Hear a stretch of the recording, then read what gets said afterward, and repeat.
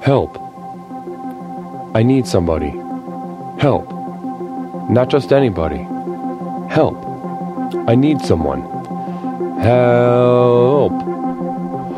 While I have long held the Beatles to be one of the most overrated bands of all time, this iconic song and its enduring popularity certainly underscore the universality of this idea of help, and how we all need it sometimes. To be honest, I'm not really sure why. It could be a matter of cultural oversaturation, or I may be repulsed by their rabid fans, but I've long held that John Lennon in particular is wildly overrated since the first time I heard his music. I just don't think we need any more painfully hypocritical artists full of lofty rhetoric who, while talented and hardworking, owe most of their success to being at the right place at the right time and catching a cultural gust of wind that they barely deserved. Well, he's dead now, so who cares, I guess? Anyway, today we dive into the subject of help, how to communicate it and how to receive it in today's episode of Explorations with Leslie Tanner.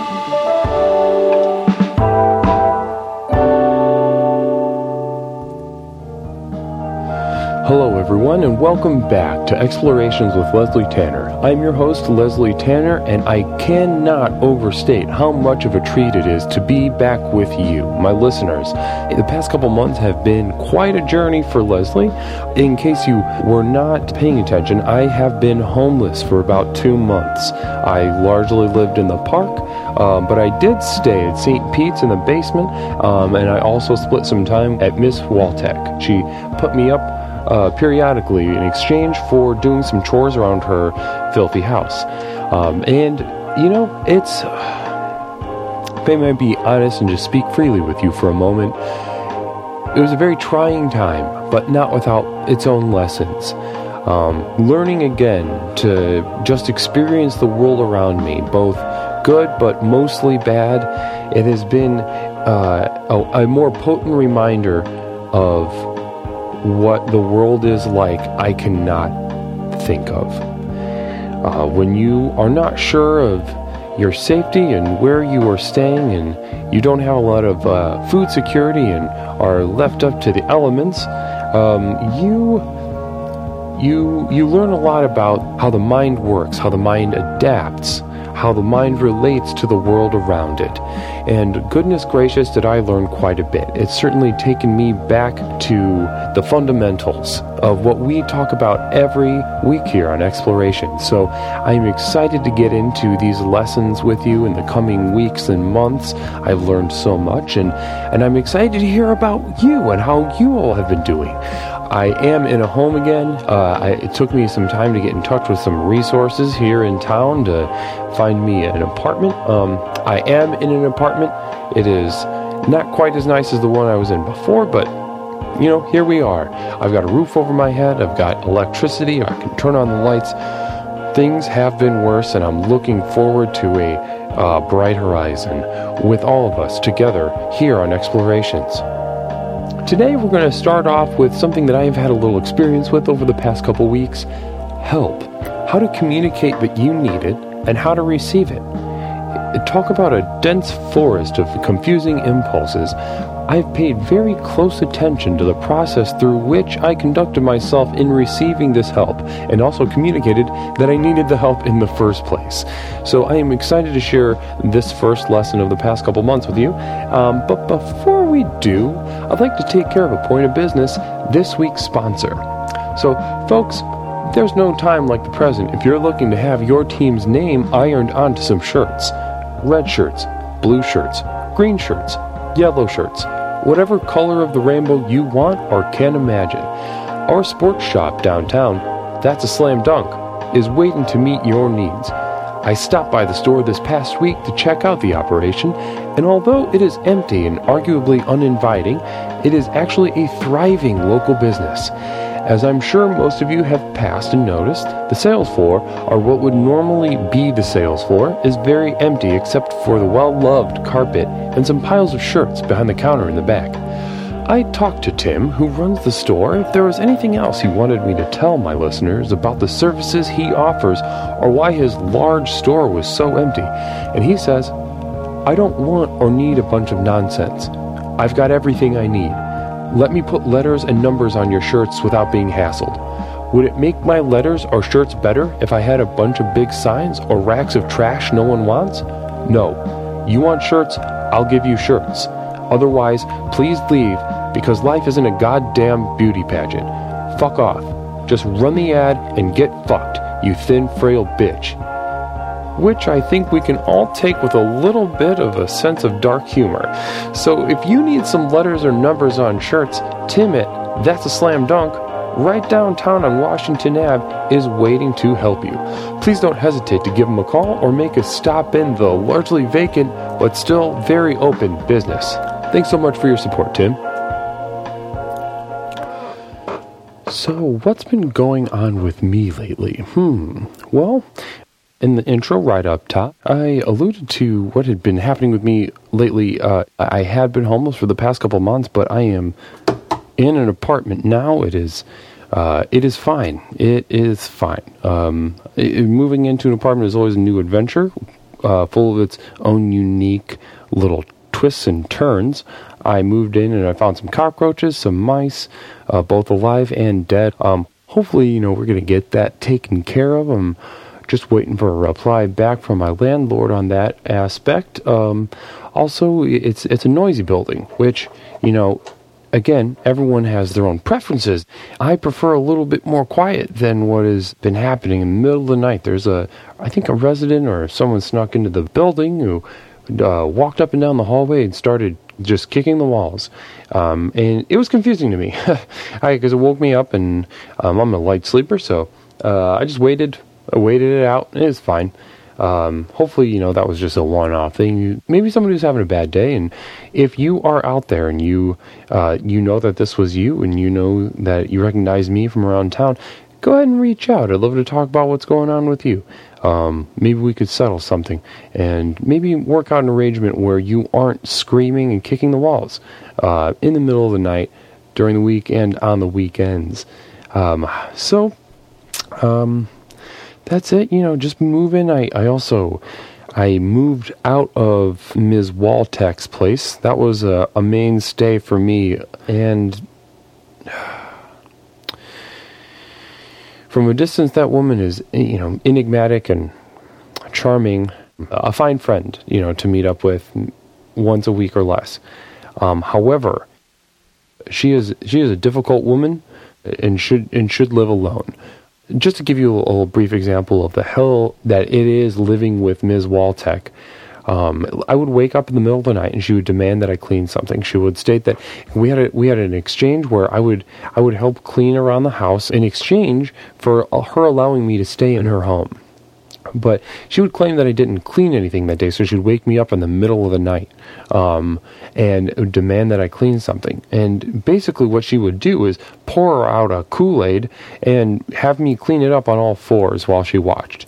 And she'd do it, and she'd just laugh and snicker, and I'd look at her thinking that I could be in on the joke, that I could laugh with her. But every time she saw me look at her, her face would turn to a mean, spiteful scowl and demand that I clean more thoroughly, and that I'm not taking her seriously, that I'm disrespecting her home, that I'm ungrateful, which I am anything but.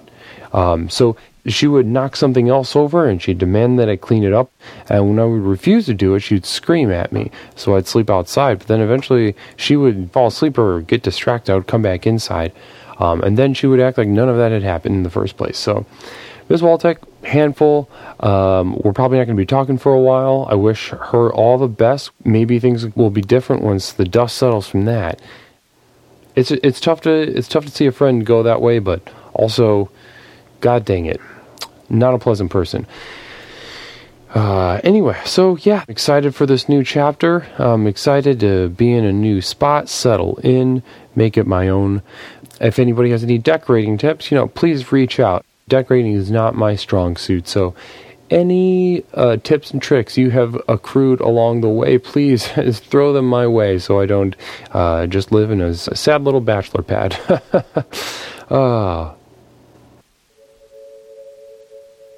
So let's get into it. How to ask for help. First of all, I just want to apologize for the immediate, direct, emotional nature of this lesson for me, this episode. I am freshly coming out of this bout of homelessness, and the subject of help, both asking for and receiving it, is still very fresh, because it was one of the most difficult things I've ever done in my life. Admitting that you are vulnerable. Admitting that you need something that you don't have, that someone else has to give you. And at the most vulnerable, we may not have anything to give in exchange for that thing. And before I get into the tips and tricks that I got over the past couple of months, I want to send a genuine, heartfelt thank you to anyone that helped me over the past couple months. Father Ted at St. Pete's, you were clutch in allowing me to sleep in the basement a couple times. Ms. Waltek, I know you're not listening to the show right now for sure, but be that as it may, on the off chance that you are listening, I do want to thank you for putting a roof over my head when you did. Regardless of the rash on my thighs that I got from sleeping on your couch, it is only on my thighs. I'm not sure why. Whatever dust mite or bugs you have that bit my thighs stayed on my thighs. That's where the rash is. So, Ms. Waltek, on the chance that you are listening to this, please clean your couch. I was going to do it before I left, but you kicked me out. So, good luck to you. No hard feelings, but get your couch cleaned. I would also like to thank Glenn, my social worker, for getting me in contact with a property management company that is scrutable and trustworthy. So, y'all, you helped put a roof over my head and the electricity on in my apartment, and I can't thank you enough. And also to all the friends that I made that are out there also sleeping outside, thank you for your companionship, for your advice, for letting me know when there was free hot dogs at various churches. Thank you for everything. So let's get into it. How to ask for help. Gang, face it, there are going to be times when you need help. And there are going to be times when you need to ask for help. You're not going to be able to just wait it out. You need something that you don't have. A resource, time, energy, skills, just another set of eyes on a project that you're working on. You will need something to be given to you without anything in exchange.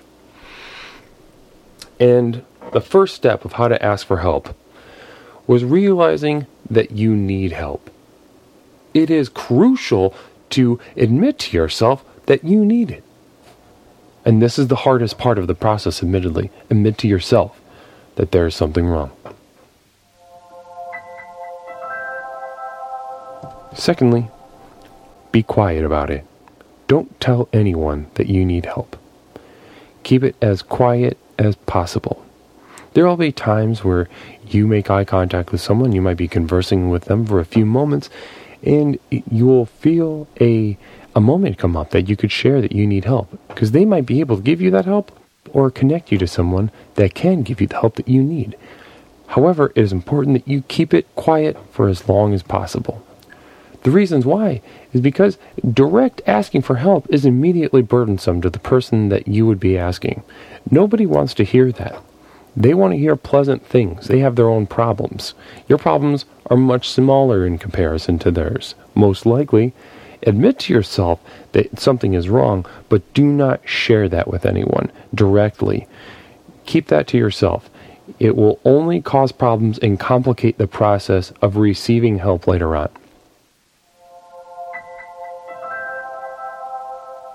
Next step would be to move around as if you're overwhelmed or in a hurry, at work or at home or during leisure time, during a book club or whatever, but still don't say anything.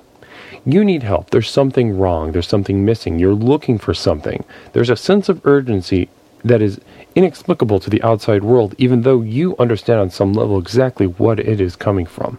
This restlessness can be communicated to others through just seeming constantly overwhelmed and in a hurry. Once again, do not share verbally that you need any help. do not share this with anyone because it will be immediately burdensome to that person and you will be cut off from what could be your only avenue for help. So, it's important to communicate in more indirect ways. Act overwhelmed by the simplest things. Are you just filling a glass of water and walking back to your desk? Act as if someone is timing you and someone is threatening to take away your shoes if you don't complete that simple task in enough time.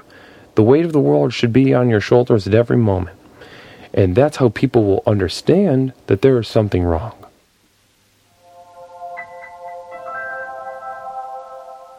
Make simple things sound like a bigger deal than they are.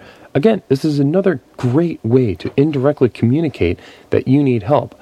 So, let's say you missed the bus.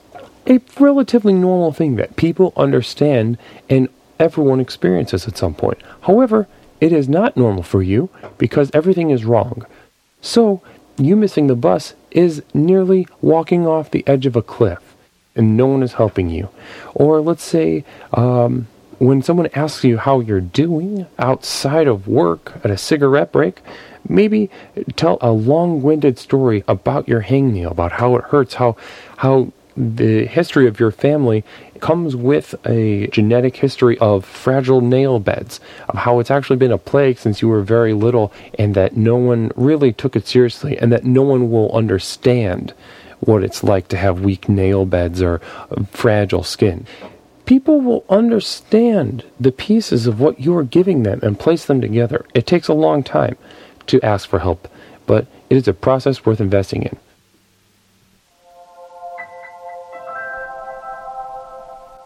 That brings us to our next point, a little more nuanced step, but be needy to others for smaller worries than the thing that you're actually worried about. So, for example, let's use the hangnail and the weak nail beds. Be needy to others. Constantly ask them for advice for creams. Never let it go. Make it so that when they ask you how you're doing, they nearly regret asking you because you need something so badly. This is another great indirect way to communicate that you need help without ever saying it. And again, if you say it, it will cause so much stress on those relationships. So again, keep it inside, keep it tucked away, and keep following these steps. And so when it comes to being needy, it's important to be constant with it. Find new, inventive ways to be needy. If you need a fork at a meal, make sure that you're asking the people around you. Let's say you even have a fork. Knock it on the ground. And, what are you going to do? You don't have a fork. Ask the people around you if you can borrow their fork. If they say no, ask if you can borrow it when they're done and wait for them to finish eating. It's important that they feel the need, though. It's a constant thing, and that's how we communicate about the help. Next, if you're in a position of authority, resent those for whom you are responsible, especially when they need help. It's important that people that rely on you know how difficult your life is and how privileged they are for having less of a hard time. If someone from your book club asks you for a ride, make sure that they know that your fingers are bleeding because of your weak nail beds, and that you've been trying to get to the doctor, but the doctor appointments are constantly being delayed and pushed back, and there are complications with your insurance. Say this to them as soon as they ask for it. And when you do pick them up in your car, do not say anything to them. Act as if they are a burden because they are. And this goes if you're not in a position of authority. Resent those that need help around you. It's important that they understand also that it is a competition for sources of help. Make them feel as if they are going one-on-one with a Larry Bird or Pistol Pete Maravich, and they're about to be slam dunked on in terms of the race and battle for help. They do not need help as much as you. And while you may never say that verbally, it's important that they feel that in the subtext of nearly every action, word, and the lack of any action of word that you share with them. So, now you might be thinking, wow, these are negative things to be sharing with others. Won't they just start resenting me? Excellent point. So, the next step is actually practice smiling no matter what. It's important to keep people on their toes as to what to expect from you. If it's only negative, if it's only needy, then they will come to expect a pattern and might zone you out. But in order to keep relaying this message of indirectly asking for help, it's important to keep people guessing and be as bright and cheery as a newborn squirrel, hip-hopping around, filling their cheeks with nuts and gathering berries for the harvest. It's important to do that so that they keep talking to you, basically, so you can keep communicating in these indirect ways that you still need help for a problem you have not articulated yet. So, let's go ahead. Let's put a cap on it, everyone. Finally, save all the feelings you don't know how to handle for a singular explosive moment every 6 months or so. Those that care will be watching because you've been keeping them on their toes and they know that something is vaguely wrong. But explode, and those that are watching and those that are caring will know. And that is how we do it. We explode, we melt down. We have a breakdown in front of others, whether it's sobbing or rage, whether it's punching a hole in the wall or forgetting your kids at a soccer practice. It's important that these meltdowns are complete and that now you are able to directly communicate what is wrong, what has been wrong this whole time. You will have kneaded the dough of their listening ears, and they will be all soft, large elephant ears waiting for the knowledge that you will give them about what is wrong with you. What is wrong? Tell me, and you can tell them at this time.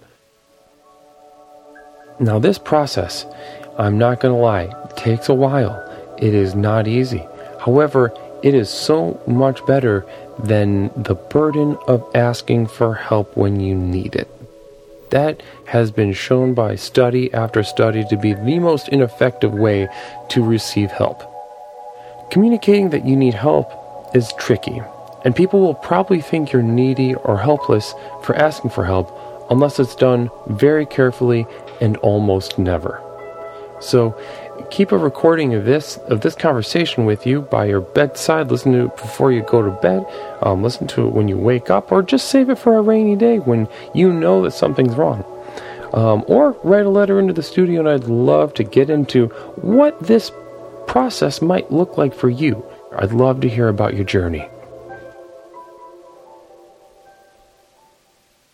So next up on the show, we have my favorite segment where we answer questions from the listeners, from you, in a segment I like to call Inquiries from the Edge.